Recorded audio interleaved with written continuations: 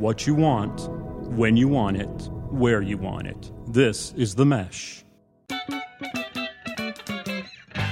Foot Candle Films. Film news and reviews from two guys who really like movies.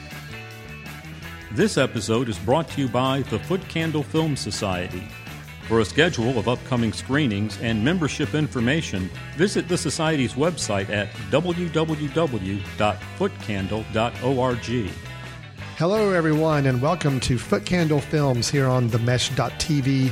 My name is Alan. Across from me is Chris. Hello, Podcast Land. Sitting here at the podcast recording studio in beautiful downtown Hickory, North Carolina, ready to record and talk about a new episode of Foot Candle Films here. And Chris, we're going to depart a little bit from our normal format on this show, if that's okay with you this time. So, no, like, strange Hawaiian headgear wearing. We're going to depart from that. We're not going to do that. That's correct. We are wearing different clothes than we normally wear during our recordings. Okay. We're just trying to mix it up a little bit. We're not going to do typical movie news, and we're not going to end the show with a recommendation like we normally do because we have some very important matters to attend to. We have some business to attend to in this episode. We will do one review of a film, Spotlight, that I'm sure many of you have maybe heard about, batted around in Oscar conversations. We will be reviewing that film. But after that, we're actually going to talk a little bit about the Oscar nominations for this year. And we've got our kind of recap of some of the bigger categories on that list, our thoughts on who we think might win, as well as our thoughts on who we wish would win. But then what we're going to do is we're going to officially end up 2015 by you and I recapping our favorite films of 2015, as well as our biggest surprise, our biggest disappointment, and to throw a little negativity in the mix, the worst film that we saw that was released in 2015. Maybe we won't end on that. Maybe we'll be that like next. Maybe we do that last. first. Maybe we just go and get it out of the way. Get the negativity out of the way. Get the disappointment and the worst film out of the way. Then we can go on and end on a very high-spirited note of positivity. Awesome. Yes, sounds good. That's the plan for this episode. Again, it's a little different, but we do know we've got some things to attend to close out 2015 officially from a movie-going year for us. So let's get right into the show with our one main film review as we talk about the latest, based on a factual event drama. The film is Spotlight. The Boston priests molested kids in 6 different parishes over the last 30 years. The church found out about it and did nothing. We haven't committed any long-term investigative resources to the case. No, we haven't. And that's the kind of thing your team would do. Spotlight? We've got 2 stories here. A story about degenerate clergy, and a story about a bunch of lawyers turning child abuse into a cottage industry. Which story do you want us to write? Because we're writing one. They knew, and they let it happen. It could have been you. It could have been me. It could have been any of us.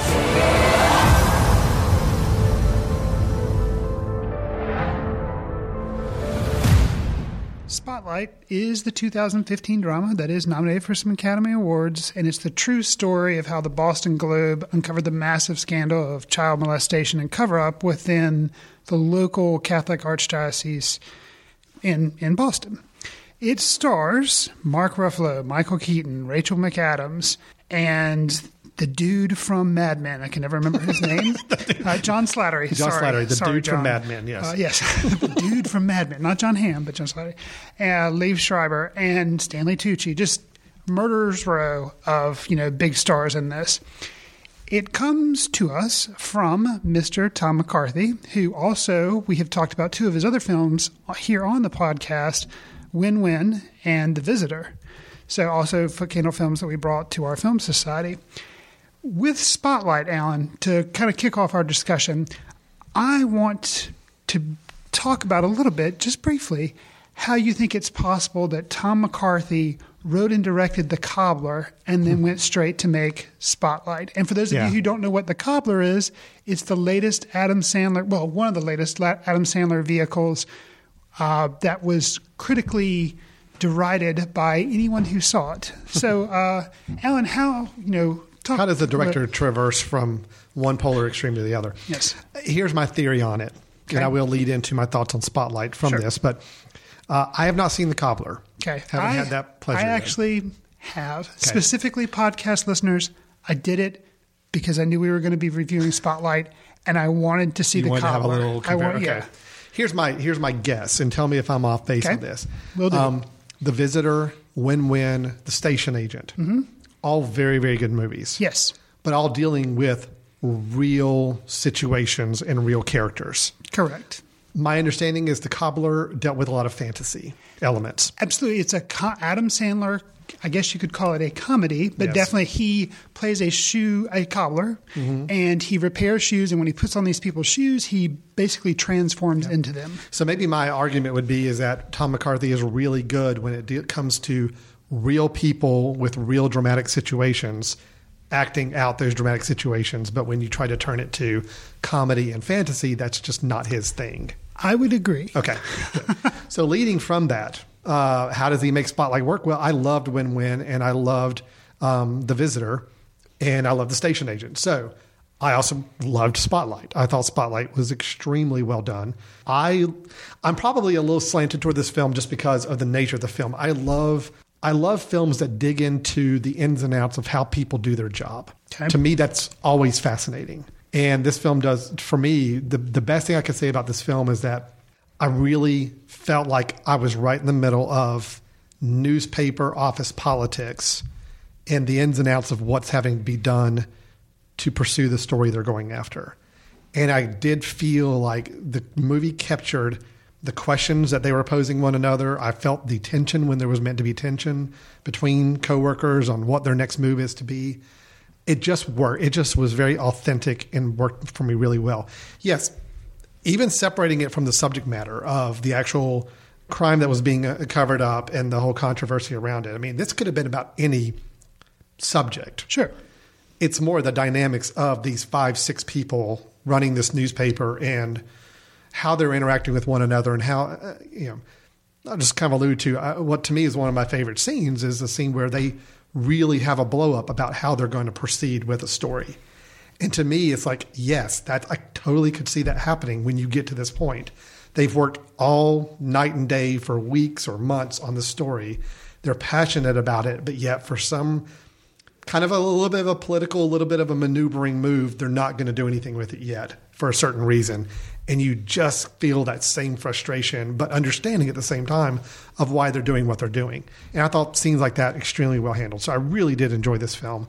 I thought the acting, almost universally top to bottom, was really, really strong. I got a few little nitpicks we can talk about in a moment, but otherwise I just felt like it was a really solid film. Very much an All the President's Men feel to it, which Absolutely. I also really like that film. So to have a film where I really feel like I'm in the process, especially from an investigative news reporting, something we don't get a whole lot of these days. Sure. I think a little bit of that, remembering how important it is for investigators really doing a deep research job on a story in today's digital internet age of trying to get articles and post out as quickly as possible. We don't get to explore and enjoy that anymore. So I thought the film was really, really well made and really well done, and I enjoyed it immensely. I'm on the exact same page with you. Okay. I really enjoyed it. Thought the acting was great across the board.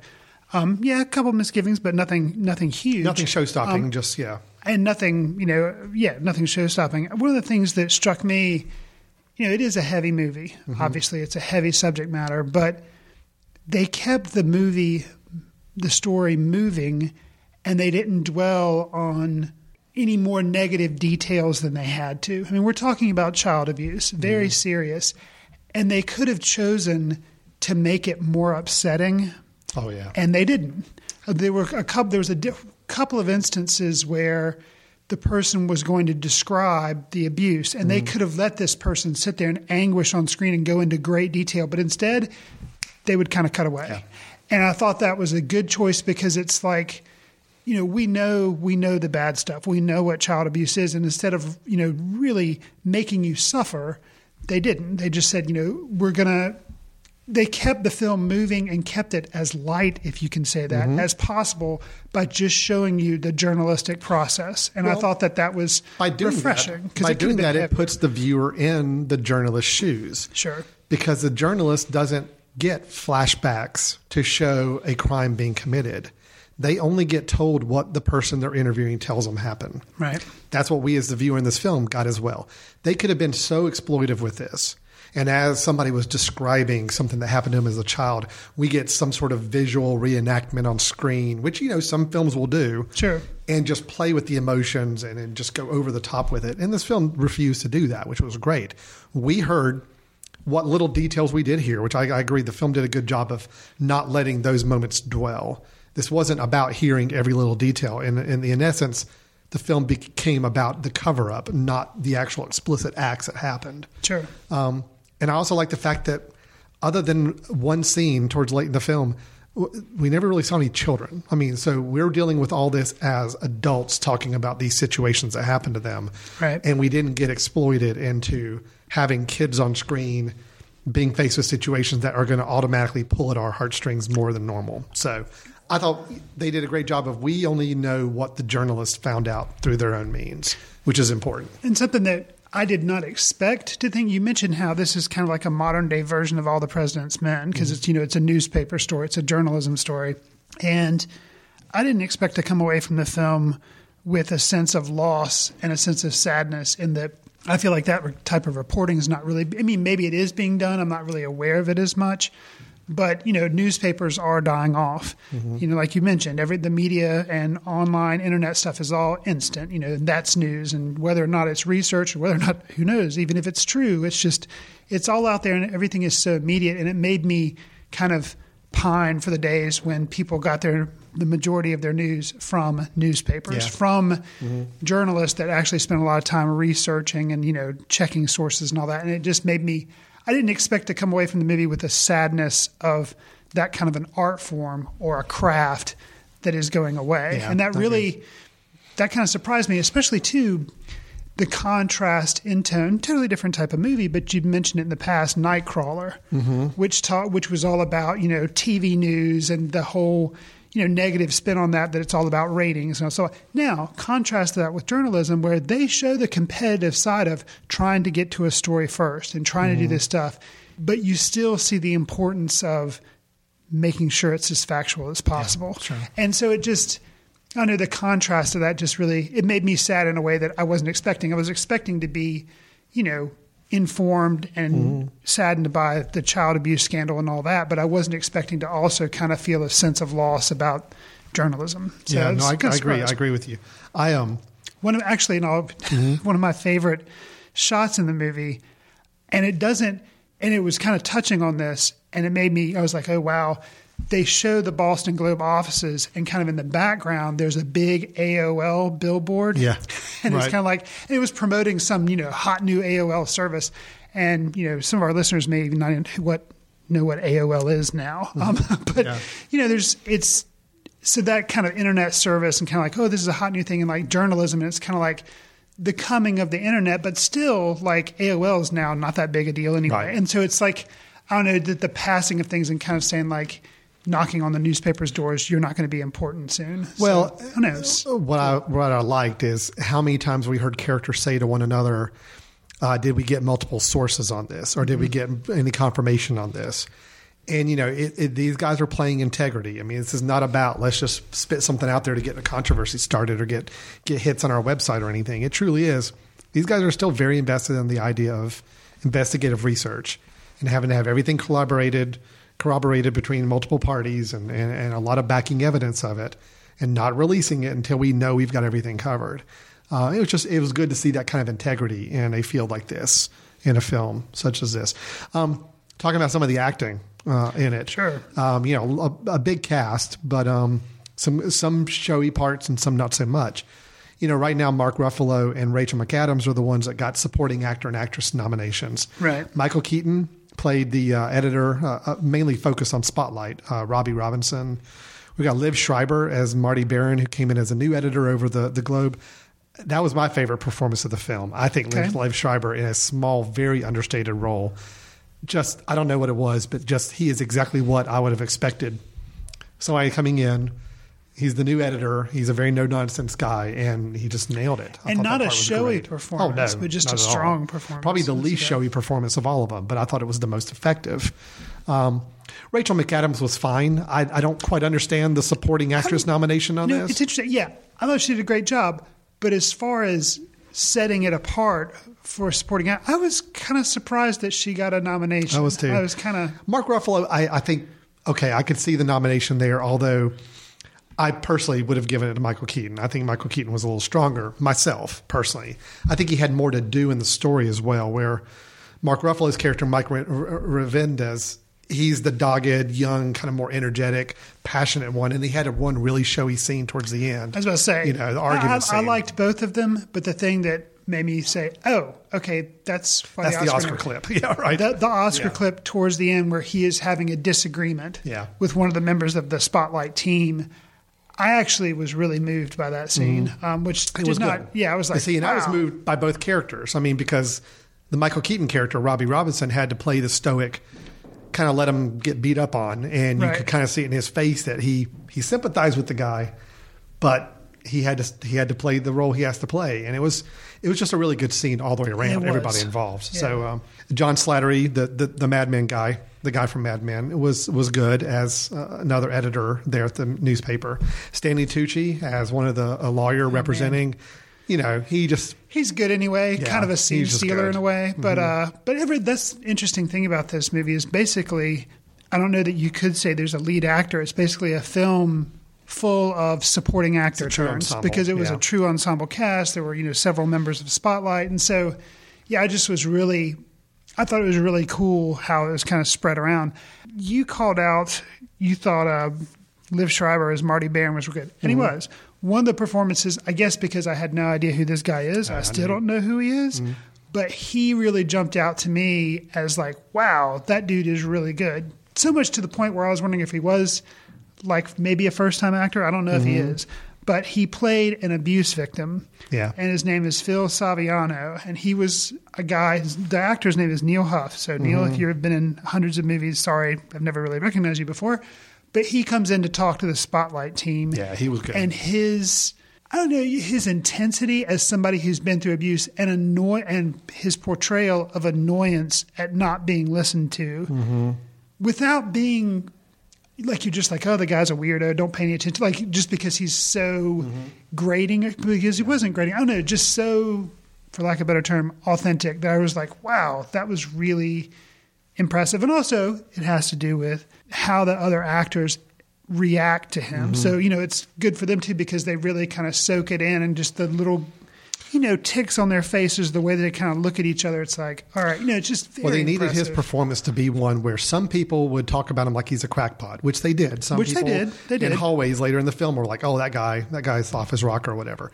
But you needed his performance to be where some people could feel that way about him, but the people in the Spotlight team, when he's talking to them, they may be a little abrased by his behavior, but they're seeing where he's coming from, and they're understanding that, wow, okay, no, this guy's telling us some stuff that really is fueling the story. So his character had to do both, and I think it did it really well. Now, I agree. I thought, really, acting-wise, top to bottom, I thought was really strong. I mean, even one of the other members of the Spotlight team, not a big-name actor, Brian Darcy James, was really good. He was somebody else. Yeah. He had like a familiar face, I guess. I guess maybe I thought he was not. Oh man, Will Arnett? Maybe not Will Arnett. One of the Saturday Night Live. He looks a little bit like Will Arnett. Maybe it is Will Arnett, but it's like something about his face. But totally, it's not him. Obviously, it's Brian Darcy James. But I mean, all the acting was really strong. I thought it was really good. So I got to give credit, to the director for pulling out great performances, and then of course the story lends itself to it as well. But it was really strong. So I really, really like this movie a lot. And we showed it 2 nights in a row at our film society. I saw it the first night, and I really wanted to see it the second night, but I hadn't seen The Big Short that was playing up in the adjoining theater, so I got to go see that one. But this is a film I could have watched a second time and been very happy doing so. Well, we're both positive on that, but we both mentioned that we have some tiny misgivings. So, Alan, I'm going to go to you first. What was the misgiving? I thought the score didn't work in some places. It almost was a little... I hate saying this. Howard Shore is the composer, and he's a good composer. He's been around for many, many years. The score just had a little too TV movie feel to it. It was almost like just a couple moments the score I felt lessened the quality of the film a little bit. Not that I need a big swelling orchestra, behind this movie. I'm fine with no score. But a couple times, like when they would have montages of them researching or going out and talking to people, the score was just a little less impressive than the rest of the movie was, I thought. So, again, minor misgiving. It was really only maybe 2 or 3 moments I even thought about it during the movie. I've noticed the score once or twice, but when I was noticing it, I did actually like it. I thought it really fit the moments that I was noticing. So that's interesting. Yeah, I just didn't think it fit as well. And the only other misgiving, again, I always love it when a film can be very creative cinematography, and this one does not lend itself to any creativity cinematography-wise. The directing is very straightforward. There wasn't a lot of innovative use to it, and I'm fine with that. I really am. What could have made this film awesome is just a little more visual flourish in a few places. The most impressive we had was more framing of shots, where you had like a lot of scenes. Billboard. The AOL billboard. Sure. There are a lot of scenes where you have the houses and apartments, and you've got the churches in the background, almost like encompassing them and kind of encompassing the city. And I know it's obviously very intentional to do that. I just, that would have made this film awesome. Is just a little more visual flourish, and if the score had been a lot stronger. That's my only. And they're both small. I mean, a film like this, I don't need the camera to be doing crazy things or weird angles. But at the same time, a few times I just felt like the shots were just so simple that it's just the acting and the story in the writing is what set it from being a TV movie in some situations from a production standpoint. Anyway, again, like I said, very minor. What do you have? Anything? One minor thing that is very minor. There's some smoke and mirrors done with John Slattery's character, and to me, at least, it kind of led me thinking down one path, and it turns out that was completely innocuous and actually comes to shadow another member of the journalism team. And I thought that was kind of unnecessary, and I guess done to maybe add some intrigue to what otherwise would be a very plain story about newspaper people researching a topic. But I thought that was maybe a little unnecessary, kind of like to just add, it's like you're trying to be straightforward. It didn't need to be that. We learned that one of the characters had some personal connections to the case with friends and other people. And I thought that was interesting enough. They could have explored that instead of doing the kind of the intrigue of a little tinge of a mystery, which I agree didn't really need to be there. So the other thing that I'll say is the framing of the churches in the background when different interviews are going on, that, it's not too bad. It didn't bother me. And it makes sense. And so there again, these are both your quibbles, my quibbles, both very minor. So we have to find something. We're reviewers. We're reviewing this film. We got to find something to pick apart. In the midst of these different interviews, at one point there is somebody who says he points, he's being interviewed and he's like, oh, and there's a church and there's a playground, and he kind of states it outright. And I kind of didn't need that, but it wasn't too jarring. But an example of that where I thought it worked was there's a subject that is being interviewed, and then later in the movie you see him, he's an abuse victim, and later in the movie you see him, I think it's maybe Mark Ruffalo is rushing to go somewhere. I can't remember the instance, but he's, the character, the action's going on, but you just see him with his kid out on a playground, and he just has this kind of vacant stare, and it's a very passing kind of shot, but it's just there but I kind of appreciated that touch more, I guess. Yeah, our quibbles are very, very minor. They are. They're extremely minor. Overall, very, very positive, strong film. Even though, one thing that I thought was cool too, and there again, I would actually say, Tom McCarthy, he's never been very visual anyway as a director, and doesn't push his cinematographer to do like crazy shots and stuff or fancy stuff. But the mere fact that this is about journalism and it's about kind of the slog of having to do the work and nothing fancy, and you can't, made it kind of cool too that you saw the streets and you saw houses and you saw churches in the background, but everything was very kind of confined on a human personal level. And only at the very end of the film do you actually see of like a wide shot of Boston, of the city of Boston. Yeah. And normally when they're trying to set the scene, you see like Boston. They show you all these like cityscapes of Boston, but they never really did that. And I thought that was kind of it was a good touch. No, I agree.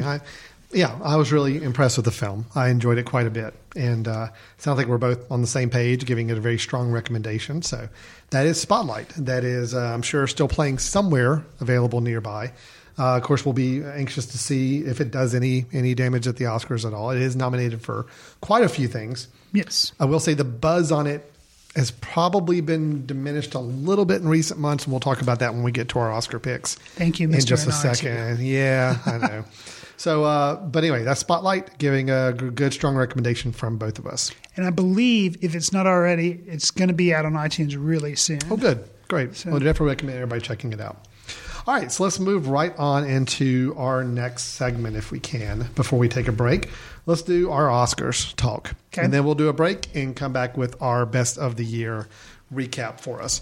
Chris and I, we're film reviewers. We have a film society. We host a film festival.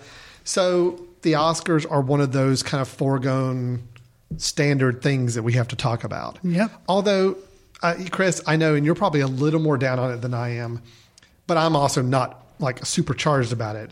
You know, the whole awards thing for films, they never quite seem to match up with the films that I really feel like are worthy of it. It's a little more political. It's a little more who's got good money to promote the films, unfortunately.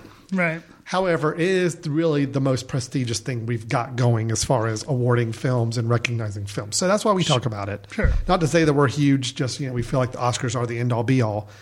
Although I will say, and kind of highlighting a little bit of this for us, as I go through the list of nominations, you and I put together both who we'd like to see win and who we think's going to win. Sure. There's actually a lot of these categories where I'm right in lockstep with where I think they're going to go and I'm hoping they're going to go. So more than normal. Normally it's polar opposites. I've got my favorite and then I know the Academy is going to go this way. Sure. There's a lot more that are kind of in the same line this year. So it's going to be interesting. I'm curious to see if you feel the same way about it too. Okay. So let's do this, Chris. We're not going to hit every topic, every nomination topic, because there's a lot of these that some of them we just haven't seen the films. A lot of the short films especially. So we don't feel qualified to make any educated guess on who should win or is going to win these. Our screeners are lost somewhere. Yeah, they keep sending them to the wrong address for me. Okay. So I'll have to kind of hunt those down somewhere. But let's hit the topics we do know that we can talk intelligently about. That sounds good to you. And I'm going to do it in a little bit of kind of reverse order, going from, I don't want to say lesser awards because these are all equally important awards, but ones that are probably not going to be the showy awards. Okay. Let's kind of start a little backwards. Sure. Can we do that? And we'll end with Best Picture and all that. Let's start with writing, the screenplays. There's two writing categories. There's the adapted screenplay, meaning they took a pre-existing piece of writing and have adapted it to the film. And then you've got original screenplays. So starting with adapted screenplay, we've got the nominations, The Big Short, Brooklyn, Carol, The Martian, and Room. With that, Chris, who do you think is going to win the Oscar for adapted screenplay? See, yeah, these, even though I've seen the majority of these films, haven't seen Carol, haven't seen Brooklyn. That was a combination, Carolyn, Brooklyn, and Carol. So I haven't seen those two, but I've heard a lot about them. So it's still kind of a guess, I really don't know. I'm going to say, because I think it may be the one thing it walks away with, I'm going to say The Big Short is my guess for who I think will win the adapted screenplay, although I don't really have an idea. And I actually, this is probably why I'm guessing this. I want it to win. So that's your guess and your desire. And my desire, yeah. Okay. So that's probably is unfair that it's swaying it that way, but oh well. Well, my guess and my desire are both for Room, which I still think very strong adapted screenplay. Unfortunately, we're probably both going to be wrong, and it'll probably be Carol. But I kind of feel like Room could win it, and I'd like to see Room win it. A second for me would be The Big Short. But you and I talked briefly about The Big Short even after I just saw it last night. And from a screenplay standpoint, I think it does a very, very strong job in the first 2/3 of really walking us through and making the story something to digest and something to follow. Listeners, it's about the financial collapse of 2008. That's right. So I just think I think it really peters out in the last third. And that kind of holds me back from saying it's such a really good, strong screenplay, because I feel like the last third, they could have done so much more to help connect it in the same style they did in the first 2/3. So we got Big Short and Room as two. that we're kind of hoping or thinking might walk away with that adapted screenplay. Why don't you read off the original screenplay once for us? Okay, we have Bridge of Spies, Ex Machina, Inside Out, Spotlight, and Straight Outta Compton, or as I like to call it, Straight Out of Compton. Yeah, you're putting the very polished spin on it. Yes. There. So with this, I think and I hope it will be Spotlight. I almost said Ex Machina because that would be fun to see that one win. But I just, after seeing Spotlight just last night or 2 nights ago, I think the dialogue, Spotlight is such a richer dialogue movie, top to bottom. Ex Machina has some really great dialogue scenes, but there's a lot more going on in Ex Machina than just the dialogue. And I think Spotlight is, the dialogue is the movie. I mean, that's what drives the entire film. I'm on the same page with you. I think Spotlight will win. I kind of would like, and I want it to win because, you know, I think it'll win because it's an Oscar-y type screenplay. You know, it's about something important. You take things like Ex Machina, Inside Out, Straight Outta Compton, not so much. You know, they're good screenplays, but not like Oscar-y material. Right. Whereas I think Spotlight is, and I want it to win because I really admired the film, and that may be the only thing it walks away with. I will say, like you, I kind of think it would have been cool if Ex Machina would have won. But I like sci-fi. And, you know, you've heard on the show that we were very favorable of that movie. So I will say, spoiler, I think Inside Out could come from out of nowhere and take it, though. Maybe. Okay. All right. Maybe. Well, we'll see. We'll see. It wouldn't shock. I wouldn't be like, you wouldn't be like, never said, it wouldn't surprised. shock me. Yeah. Okay. So that's our writing. Let me skip up a couple here. I do want to ask you about music original score. Okay. I don't know if you've given some thought to that. Sure. The nominations are Bridge of Spies, Carol, The Hateful Eight, Sicario, and Star Wars The Force Awakens. I would just go ahead and tell you, the one thing about The Hateful Eight that I really did admire was the score. So I've got it down. It's got some buzz behind it because that Morricone came back and made this score specifically for Tarantino. And it was, So I did put it down as both what I would like to see win and what I think may win is The Hateful Eight. What about you? I'm kind of in the same ballpark. However, you know, John Williams' Star Wars Awakens. You never know, and John Williams is such a force. And the movie was he's a force. Exactly. Yeah, I didn't even do that on purpose. Yeah. The movie was really well received. Yeah, but here's my problem with the score on The Force Awakens. I mean, 75% of it is derivative of the original Star Wars themes. So, you know, there was some new content put in there, but honestly, the new score, the new themes and songs are really not what anybody's remembering at all. So that's my only thing. If it's a makeup award to say, hey, by the way, your body of Star Wars related work, we're going to recognize it. But I just, I don't know. I think there's too much, it's derivative. Sure. Of the original stuff. Rightfully so. That's the way it should have been. It's just, I think it's hard to give it an award for that. So we won't go into great detail, but do you think, just because it is nominated for a couple of other categories, visual effects, sound mixing, sound editing, do you think Star Wars is going to walk away with any of those, or do you think it's going to be a Mad Max Fury Road Firestorm? What do you think? I think it's going to be Mad Max. Yeah? Yeah, I do. Only because the Mad Max Fury Road, you know, the use of practical effects, the overall sheer audacity of what they did with that film versus the CGI. Granted, Force Awakens did a great job of using both practical and CGI, so much more than most any other Star Wars movie had in the last 20 years. But I think Mad Max is going to walk away with a lot of these technical awards. I really do. So, okay, fair enough. How about let's hit film editing? This is just one I think is really interesting. You know, we have The Big Short, we have Mad Max Fury Road, The Revenant, Spotlight, and Star Wars The Force Awakens. As I look at this list, Chris, and I guess this is the way I look at film editing. Tell me if you see it a different way or what. I look at films like Star Wars The Force Awakens. Yes, it is a competently well-edited film. Sure. But there's nothing about the editing that makes me stand back and say, whoa, what are they doing? This is really cool. It's really interesting. Spotlight, same thing. Very competently edited. Mm-hmm. Shots lasted the exact right beat, and they didn't last longer than they needed to. They didn't go shorter than they needed to and all that. The Revenant was a lot of long takes. I mean, to me, editing was probably a lot more minimal in The Revenant than most other films. Okay. Mad Max Fury Road, yes, technically I think Mad Max Fury Road could probably win film editing because it was a much more chaotic style of editing to convey the action it needed to. But I thought the editing in The Big Short was really interesting. I just thought it was a little more daring. It was just, let's cut lines off in the middle of sentences because we want to kind of jar you into the next moment. And we want scenes to be some protracted long and then others are just really, really quicker than you would expect. It was just a lot more innovative with the editing. So I would like to see The Big Short win for film editing. I think it's going to be Mad Max Fury Road. But what are your thoughts there?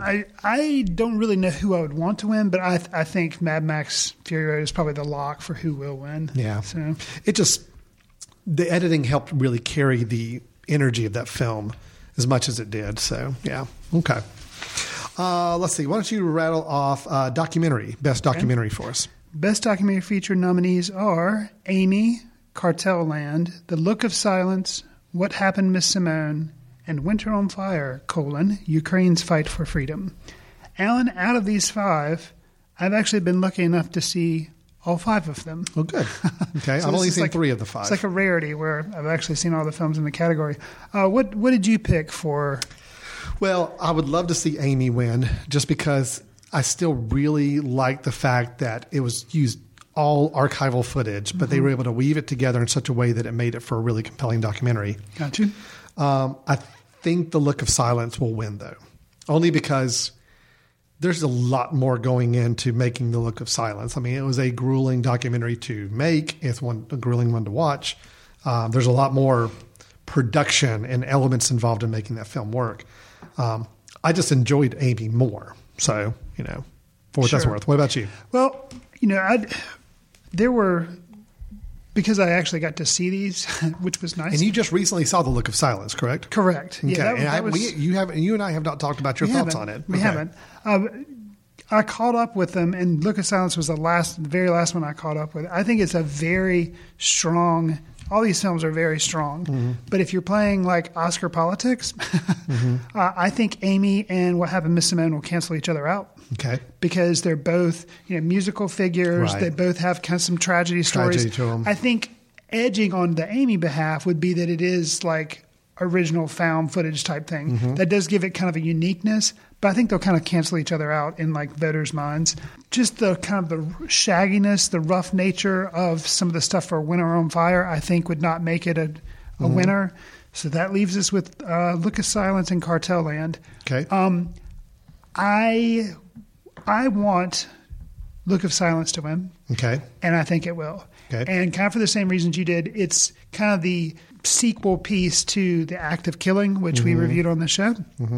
And it is very Oscar-y, basically. Yeah. Cartel Land is too, and is a very interesting documentary. It's actually on Netflix, so I recommend people, or you can get it on Apple iTunes. I highly recommend that one. It's a really good documentary, and it's unique because it's basically like this guy embeds himself in with like drug activity going on down in. It's not like it was archival footage, but no, it's documentary. The documentarian is like running around with these people. Wow. Now, whether or not he should be, or is he like nuts for doing that? That's a whole nother issue. Sure. But just kind of amazing stuff to get to see unfold. But I still go with Look of Silence because of. Well, let me ask you, since you and I haven't talked about this, Look of Silence, how did you feel it compared to The Act of Killing? I need to see Act of Killing again because Act of Killing, when you and I saw that, we reviewed it, that was my first exposure to kind of the history and the situation of what had happened and how these people, there was like a genocide and they were wiping out people who they thought were communists, and kind of the really rough nature, and how the people responsible were people that were in power now and basically weren't held accountable for the war atrocities they did. So my exposure to that idea happened in Act of Killing. Okay. Here, it's done in less of a flashy way, and it's basically just a series of interviews of this guy who's an optometrist, and he, comes in gets in contact with these meetings with these people while he's treating them for eye care. But he asks them about, what they did.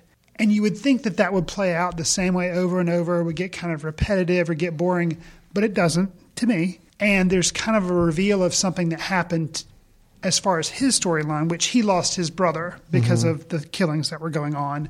But a brother he never really knew. True. He died before he was born. They were very different ages. But he knows how it affected his mom and dad. Yes, exactly. And kind of a revelation that kind of comes towards the end of the film about some circumstances surrounding his brother's death and the reaction of those revelations to him and to his mother specifically. Yeah. Very interesting. Oh, yeah. And just, so I liked Look of Silence. Maybe a little bit better than you, but I think if I were to go back I'd need to go back and see Act of Killing again and see how I compare them. Act of Killing was just so not just unnerving, and you admired the difficulty of getting that film made, but it was also just odd and weird and just had enough interesting things going in the gut-wrenching scene at the top of the roof at the end is just still kills me. Now, I will say The Look of Silence had one of the most nerve-wracking film scenes I've seen, where he's talking with the whole family about their father and confronting about some of his crimes. And the tension in that meeting was intense. And the mother gets up and leaves. Yeah. Oh, it was tough. And I know, as we talked about with Act of Killing, we were kind of unsure. You don't know if the documentarian is kind of entrapping some of these people or how. Well, with Look of Silence, specifically in that scene that you're talking about, there is footage of an earlier time where the wife and her husband are there talking to a camera. Then they're interviewing the husband. Apparently has passed on, so it's just the wife and her children, and he's asking her questions, and she's kind of like, I don't really remember. A laptop is pulled out, and that footage is then like played. It's basically like, here's what I'm talking about. That's tough. There was some really tough scenes in that film. I just think The Act of Killing just had a much more dynamic feel to it as a documentary, where Look of Silence, I kind of feel like it's almost like the B-sides. It's like, here's another storyline that kind of supports the first film, a little bit of a step down as far as the impact we really get from it, but this is stuff that's just too good for us not to do something with. Show. So that's kind of the way I felt with it, but it's still very, very good. I think it's got a good chance of winning because Act of Killing did not win. Correct. And I think that was a real crime. This may be a little bit of a makeup to it as well. 20 Feet from Stardom won instead. It did. And I was really surprised at that. Yeah. I will say I liked Act of Killing. I think kind of the set pieces of making them reenact stuff kind of got maybe in the way a little bit. I mean, that was the whole pretense of how he got these people drawn in. He was letting them reenact stuff, and they thought that was cool because they thought it was like a Hollywood movie. But maybe in a way, maybe the reason I prefer Look of Silence is because it's laser focused. It's this one guy tracking down, kind of having these interactions. So both good films. Yeah. Oh, okay, good. We had a little side conversation about documentaries there. Nice. So let's move on to directing. Okay. Best Director. The nominations we have are The Big Short, Mad Max Fury Road, The Revenant, Room, and Spotlight. Chris, where do you think whose hand will be grabbing the Oscar night? Unfortunately, the same guy who won it last year, and that has not happened for 88 years. Has only happened once before, and it was like something like 88 years ago. I think Inarritu is gonna win again this year, and I really. Well, I'm with you. I think he will. Now let's talk about who we want to win, though. Okay, sure. Who do you want to have win? I think it would be kind of cool if either Mad Max or Big Short would win, but I think the one that I would want to win if I got to pick one was actually the guy we just talked about, Thomas McCarthy, for Spotlight, because even though it wasn't fancy direction, I just admire that it wasn't showing he made this film. And honestly, he gets a little bit of the, hey, good for you that he came off Cobbler. He rebounded nicely. And made Spotlight. Because Cobbler, I'd heard other movie critics talk about what just happened. It would be no stranger than if David Lynch made a Weekend at Bernie's. A Weekend at Bernie's, yes. It's just straight upright comedy, made a reboot of Weekend at Bernie's that was playing it straight for laughs and it was normal. It wouldn't be any stranger. Tom McCarthy making The Cobbler was bizarre. And it wasn't like he just directed it. He helped write it. It's what? So, I kind of that. Do you think Spotlight will get? You would like to see Spotlight get the director, although back-to-back movies, Cobbler and Spotlight. The Revenant will. Yeah, I'm with you that I think The Revenant will win. Now, who do you want to win? I would really like to see George Miller win for Mad Max Fury Road, only because I think it's time the Oscar recognized the directing skill involved in making a really good action movie. And Mad So Max not Fury Road, Titanic. Mad Max Fury Road, 75% of the movie is action. Yeah. And it's some of the best well-made action we've seen in a really long time. It's rated R, but I was intent on showing my children Mad Max Fury Road. I knew a couple of the scenes to kind of skip through that. And there's just one or two moments that are a little more over the top. Sure. But I just wanted them to see it. I'm like, guys, look at this. This is like very little of this movie is CGI. Very little of it's on a green screen. It's like when you're seeing the cars coming down the road and people jumping from car to car, that is happening. It's Right. like that is real.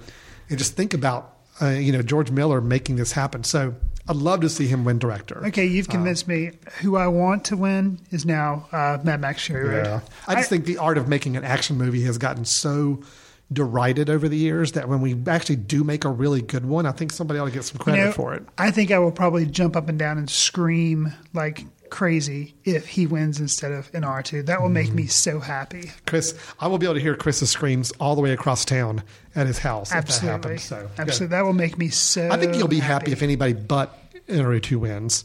But if it's Mad Max, I think That you'll is be. that is a true statement, I think you'll be Alan. very excited. The Big Short you mentioned as a possibility. Adam McKay. It would be really cool to see Adam McKay win. A guy known for making comedies, Yeah. often with Will Ferrell. And again, I'll say for The Big Short, the first 2/3 of it, I'm on board. I'm loving the movie. Sure. It's just that last third. It's like, it just kind of let me down, and it just did not hold up at the end. So I understand. if it could have been the whole movie, that first half of the style, I would have just loved it. So anyway, let's go on to cinematography.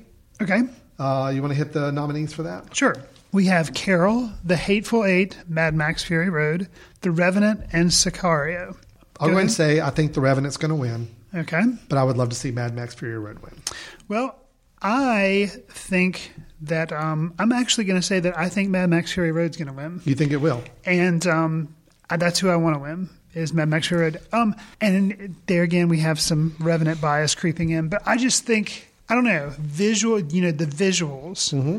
And maybe I'm just not that impressed with just snow and people freezing. Well, And that, I'll admit, there not that are it was some- poorly shot. It was well there shot. are some really good shots. No, I will. The one thing, The Revenant. I mean, I don't despise The Revenant as much, or definitely right. don't despise NRA2 because I really love Birdman. Right. But I'll admit, the things the movie had going for me, I even said in my review, was the cinematography I thought really worked. However, I admire Mad Max Fury Road from a cinematography standpoint so much more. So. And I think if they're going to give them something, I don't see them really giving them directing, but I could see them maybe doing so. And granted, you don't give the director the cinematography, but if you're trying to give the film something to walk away with. Well, it'd be nice to be able to say the Oscar-winning Mad Max Fury Road. I mean, Absolutely. that's cool. So, animated feature, I think this one's a pretty easy one to predict, I would guess. Even though we've got Anomalisa, we've got Boy in the World, we've got Inside Out, Shaun the Sheep movie, and When Mammy Was There, Inside Out's going to win.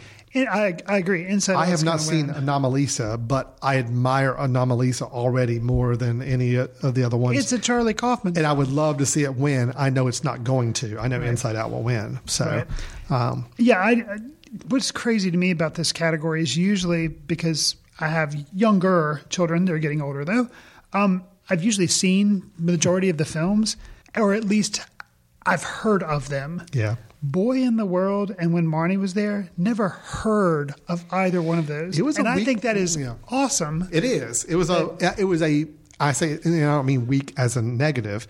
It was a weak year in terms of animation from the big studios. Gotcha. In other words, we didn't have the big popular movies that were just eating up all the attention from animated source. A lot of times we have like a DreamWorks versus Disney battle going on. But there was no Shrek or DreamWorks in something. here. Right. The Pixar film did get nominated and probably will win. But outside that one Pixar film, it was all independent animation, more or less, which is really cool. Yeah, I got to see. I've only seen two because of what I was saying. I saw Inside Out and I saw Shaun the Sheep, and I liked Shaun the Sheep. But yeah, I think Inside Out will probably walk away with it. Who do I want to win? It's kind of stupid to say because I haven't even seen the movie, like you were saying.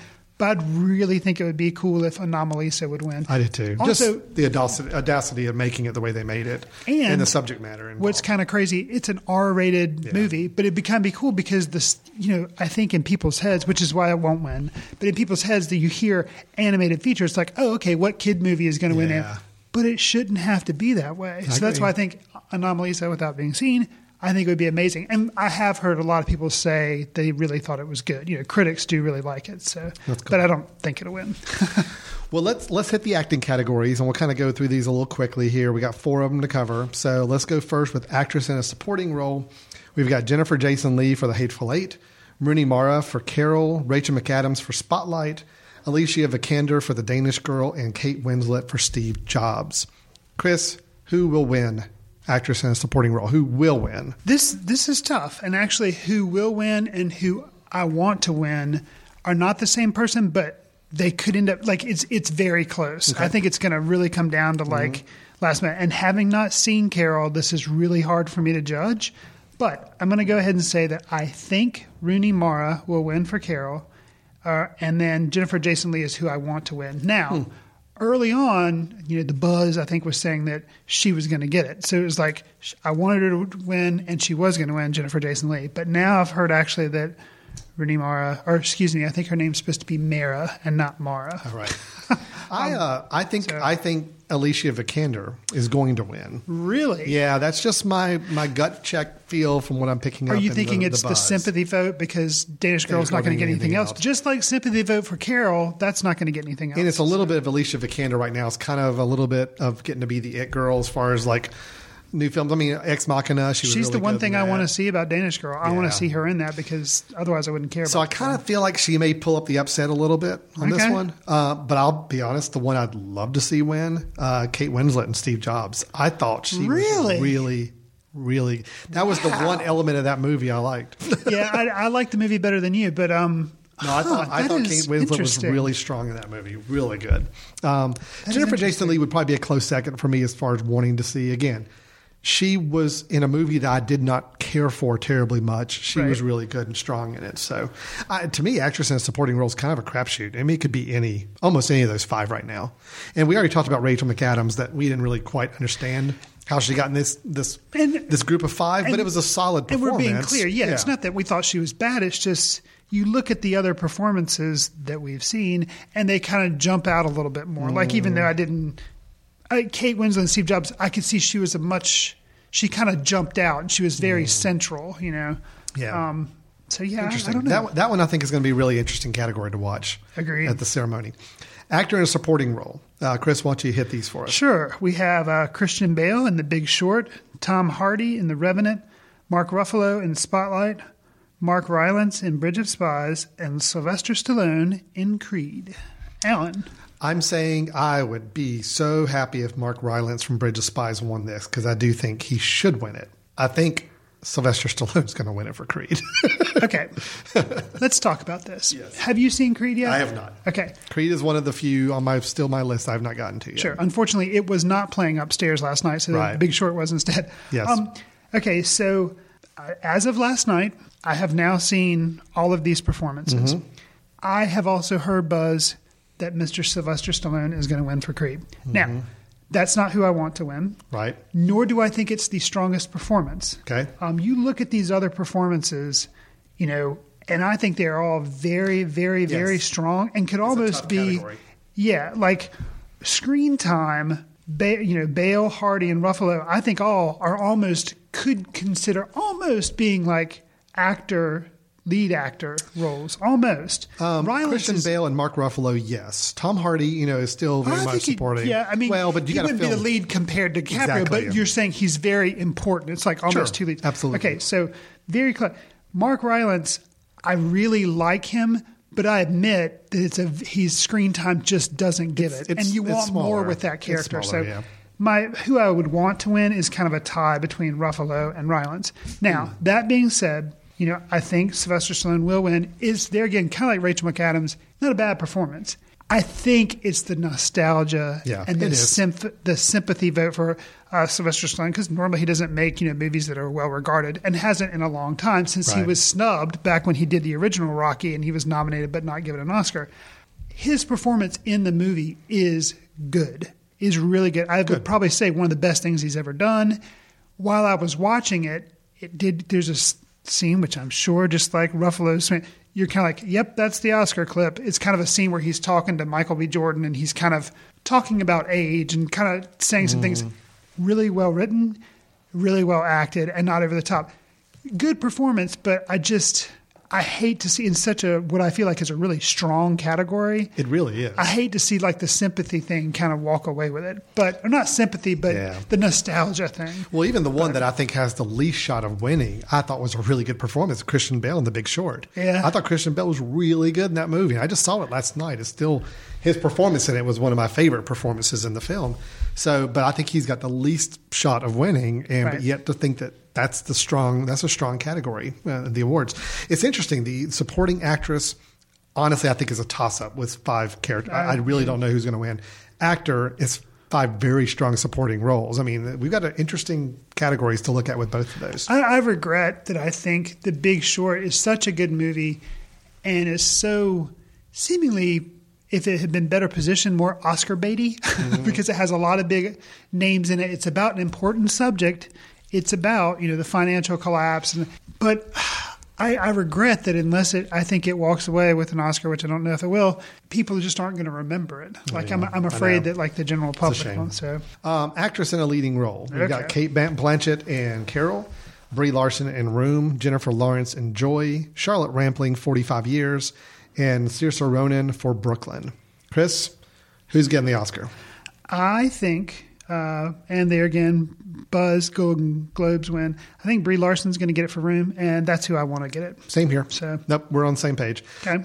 Again, it's a very strong category. Charlotte Rampling is getting a lot of acclaim for her role, 45 Years. Saoirse Ronan, a lot of acclaim for Brooklyn. Jennifer Lawrence, that's the only one that crept in there that kind of surprised me. I'm like, really, Joy? Because Joy just didn't get a lot of love from anywhere. But it is a David O. Russell film. It is. And then Kate Blanchett for Carol. Actually, a lot of people were surprised Carol didn't get more love than it did. So, but Brie Larson just seems to have everything going in the right direction. And I'm with you. That's the one I want to see win. And I do think she will win. So, actor in a leading role. This is the category, I will say, of all the categories, I think this is the weakest acting category of the 4. Yeah, I'd kind of have to read off the nominees for us here, but I just hey, go ahead. Well, first the ones that nobody's surprised about: Matt Damon in The Martian, Leonardo DiCaprio in The Revenant, Michael Fassbender and Steve Jobs. Those are the 3 that nobody's surprised because you heard stuff when these movies are coming out. Now, Bryan Cranston in Trumbo. Yeah. Okay, maybe a little surprised by that. And then Eddie Redmayne in The Danish Girl. I look at all 5 of these and it's just like, well, Bryan Cranston and Trumbo, nobody saw that film. Right. And I really couldn't tell you anything about his performance. Matt Damon, The Martian. The Martian was a great, entertaining film, but I didn't think Matt Damon did anything extraordinary from an acting standpoint in this film. Right. So I'm kind of surprised it is in there. It's in there more for the popularity vote than anything.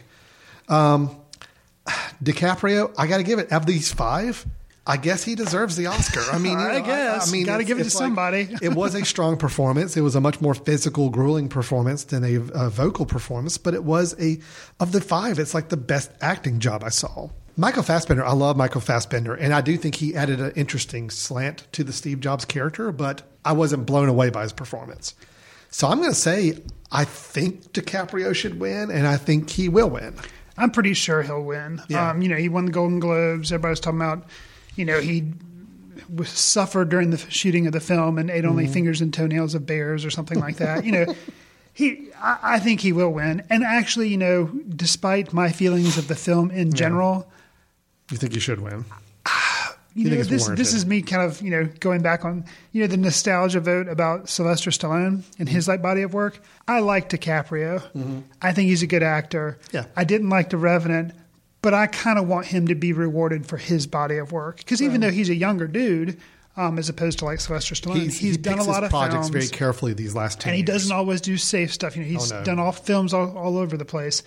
So I want him to win. Yeah. And honestly, I think he'll give a pretty cool speech. No, I think so too. So the 2 lead acting thing, Brie Larson and Leonardo DiCaprio, I think both are going to win. And those are kind of locks. And I want those 2 to win. Sure. I would be actually kind of disappointed if somebody other than those 2 won those categories. Sure. So let's go. So it's interesting. The supporting roles to me are a big toss-up. Could go any different direction. I have no bearing on those. The lead actors, I feel like, are pretty locked in, and I'd be shocked if it wasn't one of those 2. Agreed. And then we got Best Picture. The Big Short, Bridge of Spies, Brooklyn, Mad Max Fury Road, The Martian, The Revenant, Room, and Spotlight. I'm going to tell you, I loved Room. You're going to hear me talk about Room at our Best of the Year. That's the one I would love to see win Best Picture. It will not win Best Picture. I think it's going to be The Revenant, but I would love to see it be Room. Actually, I would love to see it be Room, Mad Max Fury Road, or Spotlight. I would be happy with any of those three winning. The Revenant, I don't feel like is a Best Picture, but I got a feeling it's going to win it. Revenant, I think will win. I don't want it to, obviously, for all the reasons I've talked about. Me, personally, I want Spotlight to win because I feel like Spotlight or Big Short. There's the one because I feel like they're really good movies about really important subjects that are going to kind of be dropped by the wayside. So both of those are my favorites. And, it would be kind of funny if out of nowhere Mad Max won. But, yeah, The Revenant's probably going to win. Yeah. So okay, so that is our Oscar picks. Again, we didn't hit every category because there's some of these we just don't have any clue about. We haven't seen the films, can't really talk about them. So we'll just kind of breeze right through them. But we are putting our ballots together. I know we are going to do a little competition like we normally do with even our members if anybody wants to join in on the Oscar picks over the next couple of weeks, and we'll see who comes closest. And we will, on our next recording, or in a couple of recordings after the Oscar ceremony, we'll decide to see between Chris and myself who got the most right in our picks. All right, Chris, we got a little bit of time left in our show before we got to wrap it up. So let's do a quick break, and then when we come back, we're going to hit our Best of the Year recap. So, sounds good. Stay tuned. We'll be right back. When you need a dose of entertainment chatter or just a good laugh, be sure to check out Chick Chat on the Mesh. It's girls talking about stuff, well, girls want to talk about.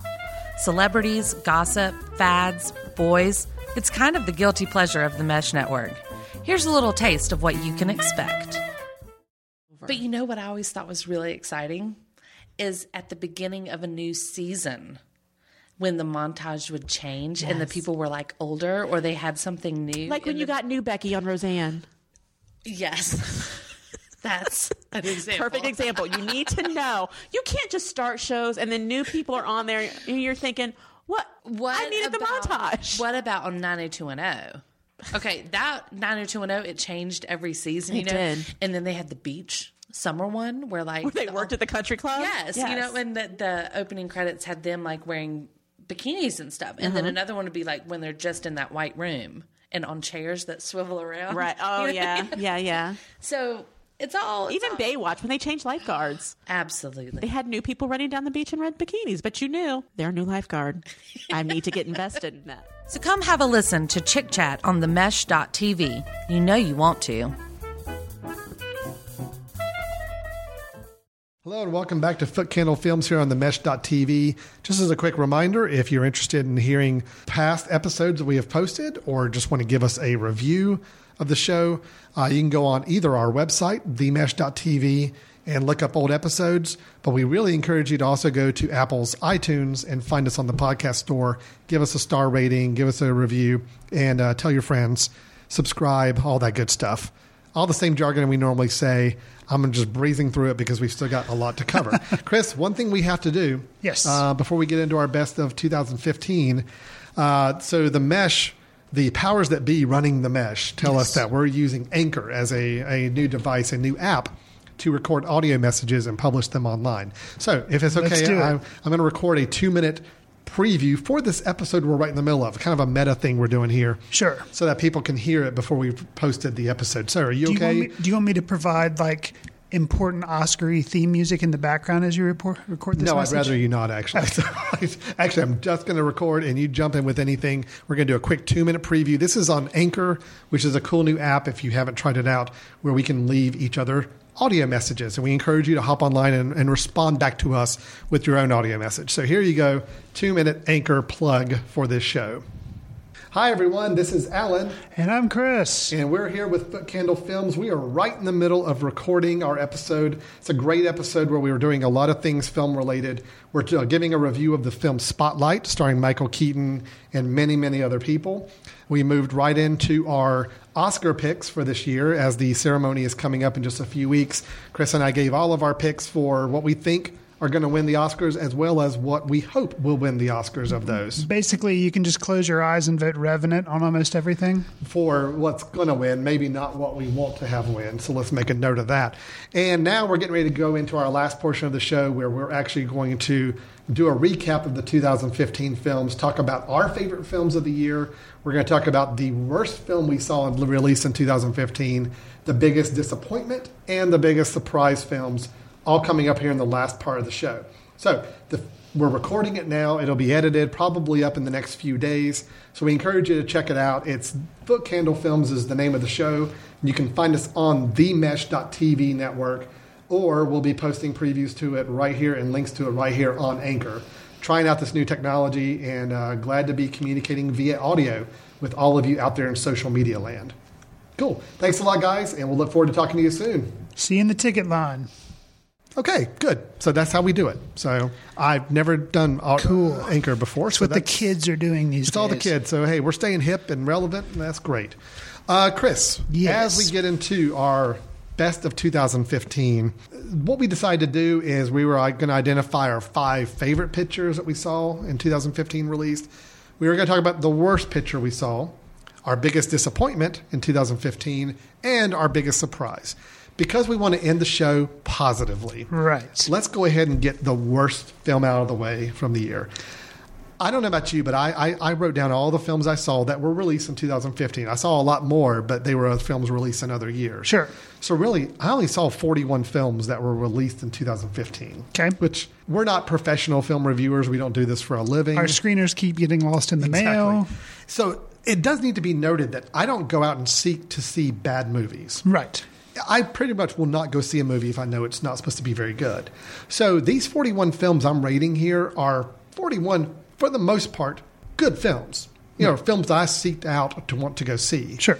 So when I tell you this is my worst film of 2015, I'm not saying it was the worst movie made. It was the worst one I saw out of a batch of films that I elected to go see in 2015. Gotcha. Does that make sense? Yeah, I'm curious. I think you may know what mine is, but I'm curious to hear yours because I have no idea. So the worst film I saw in 2015 that was released in 2015 was Tomorrowland.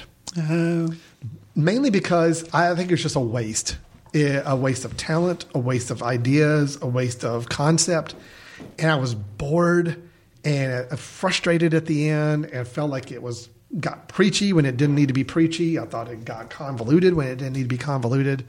I just really did not like the film. So, and it's probably more out of it wasn't my biggest disappointment, but it was really close as well. And that, Gotcha. You know, Brad Bird, George Clooney, it just could have done so much. And outside of 1 or 2 really cool scenes early in the film, the rest of the film was just horrible, I thought. So anyway, that's my worst film of the year. What about yours? Well, you know, kind of like you, I don't go into movies because, you know, I don't have to see everything out there. So fortunately, I skip a lot of really bad movies because I don't have to go see them. We usually, like you were saying, we're going to do our top 5 of 2015. Well, unfortunately, I have a bottom 5 of 2015. Oh, wow. Because there were some that I saw that were bad, really bad, 2 of which I went to go see because I have children, but was surprised at how bad they were. Minions, and what could be worse than that would be the SpongeBob Sponge Out of Water movie. Wow. Both of those were terrible. And I liked the character of SpongeBob. I was expecting something kind of clever, and it was just horrible. So those are my bottom movies. Then we have Black Cat, which I would have thought would have been better. It has Thor being a spy. I thought that would be interesting. Not good, really boring. Then I've talked about it briefly on the show. My number 2 worst movie of the year would be Chappie. I was really disappointed in that movie. You talked about that one. That was going to be my number 1 movie, but at least Chappie was slightly entertaining because it was so bad. It was kind of interesting to see how it could fall apart, kind of like The Cobbler. So that made The Cobbler kind of entertaining in a way because it was bad. My number 1 movie, just worst film I saw in 2015 is without a doubt Jupiter Ascending. Oh, see, I didn't get to see that. So, oh man, yeah, pretty bad. rough, huh? Yeah, and I like Channing Tatum. I like Mila Kunis, but you know the Wachowski brothers, they usually put out something that's minorly interesting. Yeah, but it was just. I mean, I fell asleep. It was hard to follow. Wow. It was just garbage up on screen. So awesome. Yeah, worst film. Well, let's move on to our biggest disappointment then. And like I said, Tomorrowland was really close to being my biggest disappointment. It would have been my second one, but I've got to give that honor to another film that I had such high hopes for, and that was Steve Jobs. To me, Steve Jobs was the biggest disappointment because I think I even alluded to it during our review. This film was custom made for Alan going into it. Michael Fassbender, Danny Boyle, a film about Steve Jobs. I'm like, yes, everything is coming. Yes. I was those guys that would like break away from work to go watch the Steve Jobs keynotes whenever they were streaming live. Sure. So to know that this film took place over 3 keynotes and it's just, oh yes, this is perfect. This is exactly what I want.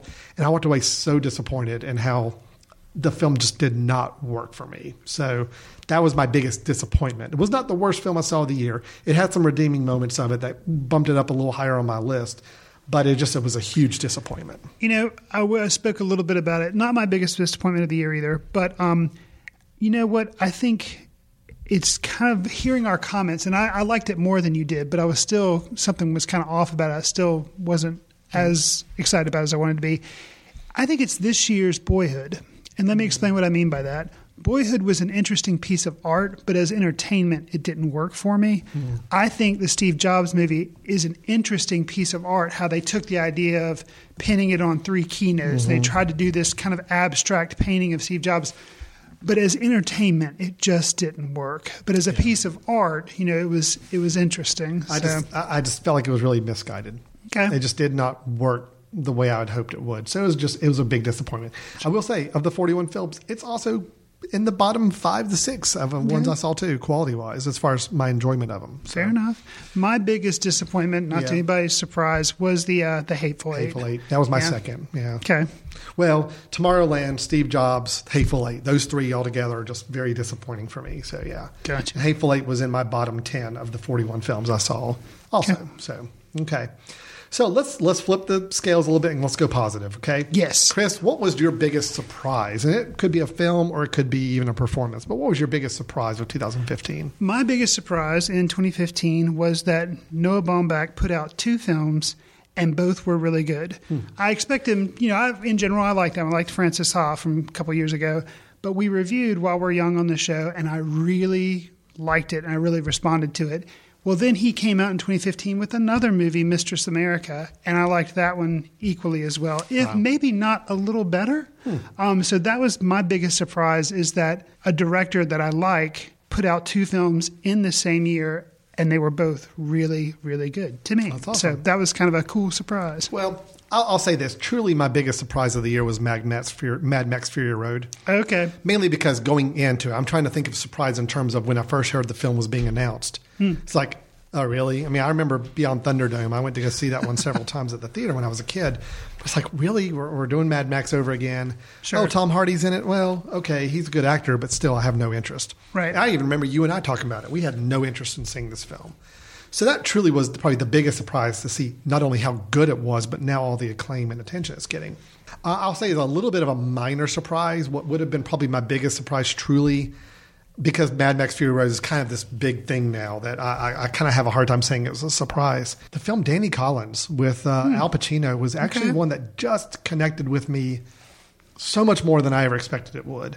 When we brought it to our film society, I thought it was going to be just hey, it's an Al Pacino film, and okay, it's about music, and sure, I'm sure our crowd will appreciate it to some degree. Right. But I really like that movie. I've seen it 3 times now, actually. Really? Twice at the Film Society, and I've seen it another time at home. So okay, I've just seen really it once, but it's interesting that it holds up too. It does. It's just a good movie. Okay, it's one of the best things Al Pacino's done in quite a while. I'll say that. Okay. All right, so our top 5. Yes. Chris, how about why don't you go first? And if you want to count up from 5 to 1, and then I will do the same. Let's see if any of ours overlap at all. Okay. So. My number 5 is a movie that I've mentioned here on the show. I believe is one of my recommendations, but it is Me, Earl, and the Dying Girl. Okay. It was a big hit at Sundance, and I saw it and also really liked it. I have not seen that one yet, so I'll have to make sure that's on my list. What do you have for number 4? Or do you want me to go back to my number 5? Let's Let me do number 5. Just see if we intersect it all down the road. Sure. What We Do in the Shadows is my number 5. That may have come out in 2014, but I think it's technically hit the circuit Right. in 2015. Sure. I know it was early in the year, so it's kind of maybe drifted off a lot of people's memory so far. But I just still love that movie. I think it's hilarious. I think it's one of the funniest movies I've seen in quite a while as far as new movies coming out. I need to revisit that. Yeah, it holds up really well. It's actually, it's like Anchorman and some of these other movies that I could watch over and over again when it comes on. The more I've seen clips from this movie, I just find myself busting out laughing. So that's my number 5.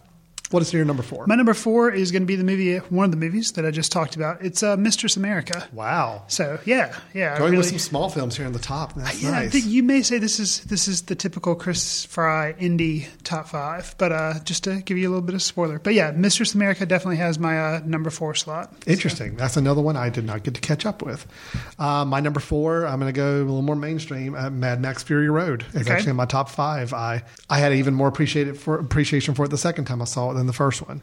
And again, just the sheer audacity of the film and the construction of it. And it was fun. It was a fun, exciting, thrilling movie. And I'm just happy that it's getting the acclaim it is right now. Okay, fair enough. Yep. My number 3 is actually a documentary. Okay. And of all the documentaries I saw this year, which I saw a lot of really good ones, the one that's going to make my top 5 is Cobain, Montage of Heck. Oh, right. And after seeing that one, I'm a big Nirvana fan anyway. Liked them a lot. And just this documentary, the inventiveness, the animated parts of like taking pieces of his diary and animating them, and just all around very interesting. Really liked the way the documentary ended, where they chose to stop in telling the story telling the story of his life. It's just very interesting. And the feeling that I had after it was just, of course, sadness. Very similar to Amy. But I guess I figure Amy's getting a lot of acclaim, whereas Cobain's kind of being forgotten about. This documentary. So I really like it. It's my number 3. Well, I've got to drop the big spectacle bomb in here. I mean, but I do think Star Wars Episode 7 is my 3rd favorite film of the year. I think it's really good. And even though I had some misgivings with it, I didn't think it was a perfect film. As I look back on the year and say, what did I really enjoy? What do I look forward to seeing again? It's really up there in my top 5. So Star Wars The Force Awakens is my number 3 favorite film of the year. Again, I do want to stress, these are favorite films, as opposed to what I thought were maybe the best crafted films or the most expertly made films. This is really just for me. These are the ones I would want to watch again. So I feel really bad that, spoiler, Star Wars isn't anywhere in my top 5. It should be, but it's not. Because it was one of the best movie-going experiences I definitely had of 2015. Yeah. Well, what is your number 3? Or number 2? Number 2. My number 2 is a movie that I really liked. It's a very talky movie, not a lot of fancy directing or anything, but the performances in it were great. And just something about, there again, the feeling I had after I watched it. End of the Tour. Yeah, I knew that one was going to be up there for you. It's a big one for me. Jesse Eisenberg does a really good job as like a Rolling Stone reporter who goes to interview David Foster Wallace as being played by, Jason Segel. Yeah. And just really like those two performances, and kind of a smaller movie, but just kind of, you feel like you're hanging out with two guys, kind of interesting guys, and both of them famous. And you just, I don't know, something about it just really worked for me. So, well, if it's okay with you, let me just go ahead and mention my 2 and 1, and then you can come back to your 1. Okay. Just because I've already talked about them almost nonstop in this episode. Number 2 is Spotlight. Spotlight really did right. I mean, 2 nights ago I saw it, and I came home, plugged it in, and I'm thinking where this is fall in this list of 41. And it's number 2. I really appreciate that film. Okay. And then number 1, I've already talked about it, is Room. I've already said that was my favorite film of the year. Cool. Still is. Seen it twice. I'd be happy to see it a 3rd and 4th time. Just thought it was really well made. And it could have some arguments against it about it being a little on the nose later in the film, and it could have gone a little deeper in some places, but the emotion worked for me, and especially the lead actor performance of the young Jacob Tremblay. Really, really good. And then, of course, Brie Larson also equally good. So, and we've already talked about how we hope when Brie Larson wins the Oscar, she takes. I know she'll reference Tremblay, but hopefully he's there with her. To. Yeah, it would be awesome if they could get him up there too. Because I mean, her performance depends on him. I mean, they depended on one another to make that movie work. Absolutely. So I went ahead and just spoiled that just because I'd already alluded to my number 1 already. So, what is your number 1 film of the year? I'm kind of surprised it wasn't anywhere in your 5, but then again, you probably would have thought Star Wars would have been in mine. Probably should have. My number one's actually going to be Ex Machina. Okay. It's cracking into my top 10. Got you. But I actually think when we talked about the movie, I didn't love it as much as you did. Oh, man. Yeah. I know you loved it, and I really liked it. I need another viewing of it to reassess it, but it is right cracking into my top 10 right now. Okay. But yeah, I know you really appreciated that film. Big fan. Yeah. And I would love to have seen Ex Machina get a little more attention with some awards and all, but I do think Alex Garland, the director, he's probably got some good things ahead of him, because I know at least in the film-going community, he's gotten a lot of attention for this film. A lot of critics love this movie, so that's great. Well, the good thing is, here's what I love about it, is that, our top fives are not too overly peppered with a lot of big blockbuster movies. True. I had Star Wars and Mad Max, sure, but the other three were very small films. Almost all your films were small films. Smaller, yeah. So, that's cool. That's nice to make sure there's a little light shine on some of these other films that you may not be thinking of. So that's great. Well, we're going to wrap up our episode. That is our extravaganza. That's right. Best of 2015 Oscar picks for the upcoming ceremony and our review of the film Spotlight.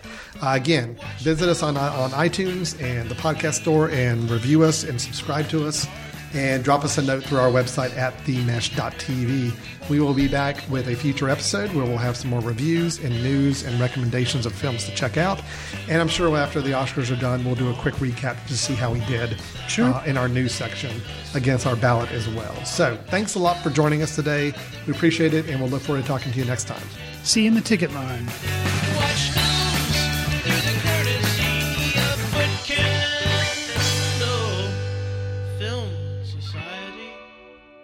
Special thanks to Carpal Tuller for the show theme music. For more about Carpal Tuller, visit www.carpaltuller.com. You've been listening to The Mesh, an online media network of shows and programs ranging from business to arts, sports to entertainment, music to community. All programs are available on the website as well as through iTunes and YouTube. Check us out online at themesh.tv.